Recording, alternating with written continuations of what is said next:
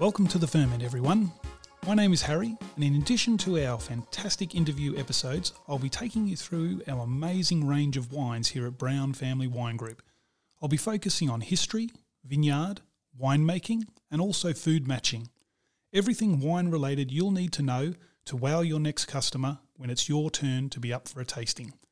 I hope you enjoy the Ferment Tasting Series.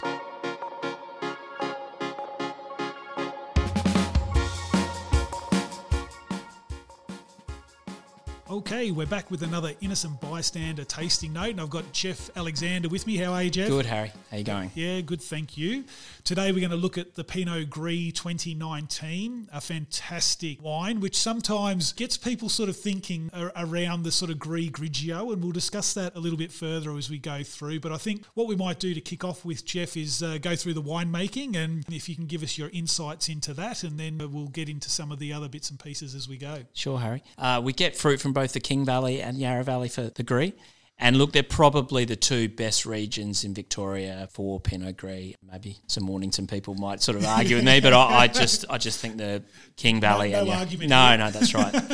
And I think we will discuss the sort of Gris versus Grigio style, but Gris, I'm really looking for that slightly riper fruit than the Grigio, so a bit riper, a bit fuller, a little bit more almost, not nearly tropical in its spectrum slightly, but some real sort of texture on the palate compared to maybe, say, how we make our King Valley Pinot Grigio. So predominantly hand-picked fruit from both the King and the Yarra, picked in the cool of the day to try to minimise temperature in the fruit. Whether it be hand-picked or machine harvested, it gets tipped straight into the press, and I take a pretty generous sort of press cut. So we're looking at around 600 to 650 litres per tonne for the press cut of the fruit. The majority of the Gris is tank fermented, so what I'll do is the juice gets pressed into the tank, sits in there for a day or so, racked off, and then we start fermentation.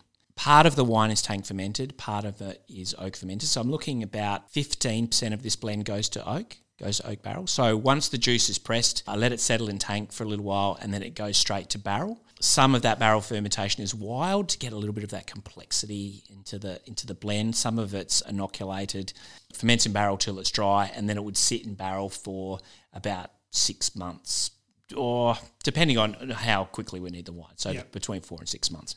And I might stir the lees in that barrel maybe once a month just to get some of that texture within the blend. So that's 15% of the wine. And the tank component, does that sit on lees for a period of time as well? It does. So that would pressed off, fermented in tank with a sort of a fruity aromatic yeast, and then would sit in the tank on its lees for, at least a few months, maybe sort of four months. I'll be tasting that pretty regularly to check that.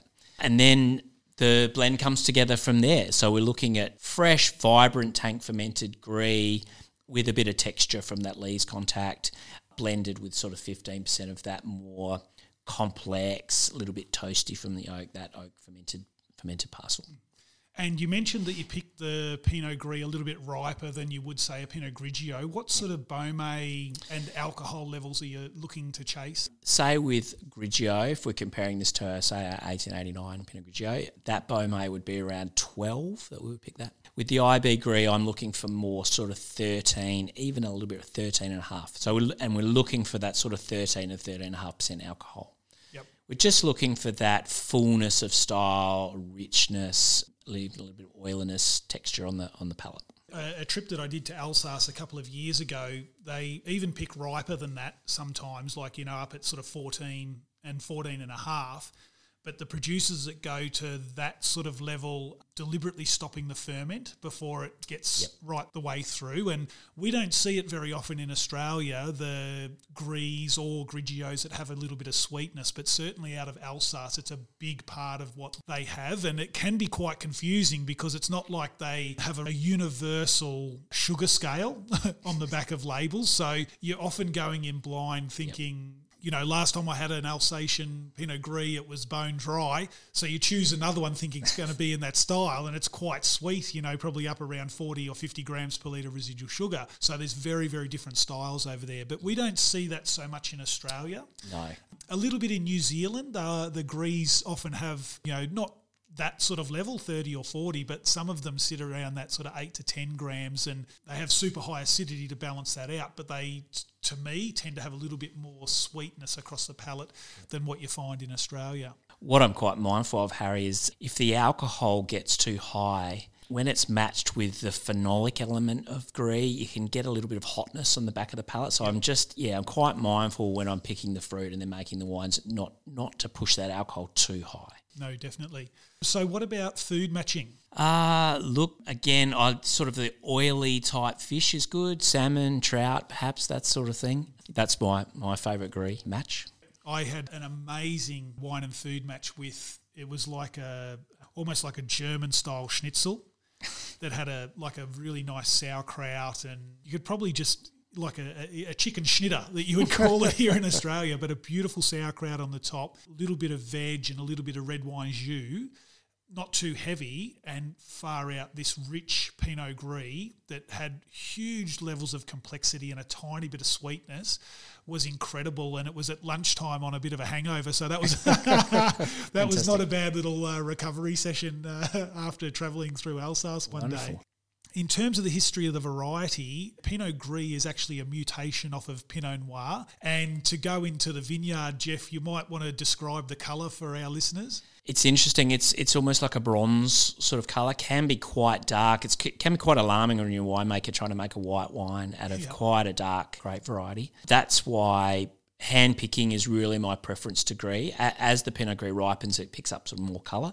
So getting it off those skins is pretty important just to get a white wine out of almost like a red grape variety. As a viticultural novice, the first time I walked through the vineyard and someone said, "Oh, have you seen these?" And I was like, "Oh, what is it? Is that, Tempranillo? Is that," and rolling through all the, I would never have guessed Grigio or Gris just from the colour, because it is so striking. And I guess then becomes a bit of a challenge not getting that colour out of the skins. I mean, some producers like a little bit of a blush colour to their Pinot Gris. I tend not to.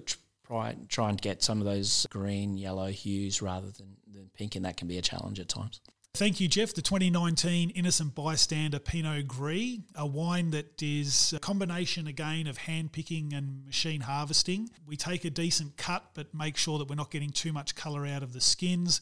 A combination of tank with a little bit of oak influence, around 15%, to get some complexity and richness. The fruit's picked a little bit later to also aid in bringing it to that Gris style. Actually, Jeff, we forgot to mention the difference between Gris and Grigio, because I've had a few tastings with people and they say, "Oh, you could almost call this a Grigio style." What's your thoughts on that? The Grigio style is tighter, leaner. Some people call it crunchy, like the acidity could be quite crunchy. We talk about the sort of the pear citrus spectrum in Grigio. With the Gris, it's almost more melon, nectarine, not quite tropical, but nearly there, and that fullness and richness. So it's certainly a Gris style that I'm chasing, but there is acid to balance. So I guess if some people call it, thinking it's a Grigio style, that's understandable too. A super drinkable Pinot Gris. So a super drinkable Pinot Gris, fantastic with things like ocean trout, or even the freshwater trout that we have up here in northeast Victoria. Fantastic with that sort of food. And if you're on a hangover, a chicken schnitzel and a bit of sauerkraut goes down quite well also. So thanks, Jeff. Thanks very much, Harry.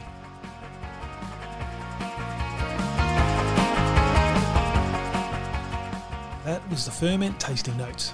If you've got any feedback, or you think that we've missed one of our fantastic wines in our tasting notes segments, please don't hesitate to send us an email, theferment@brownfwg.com.au.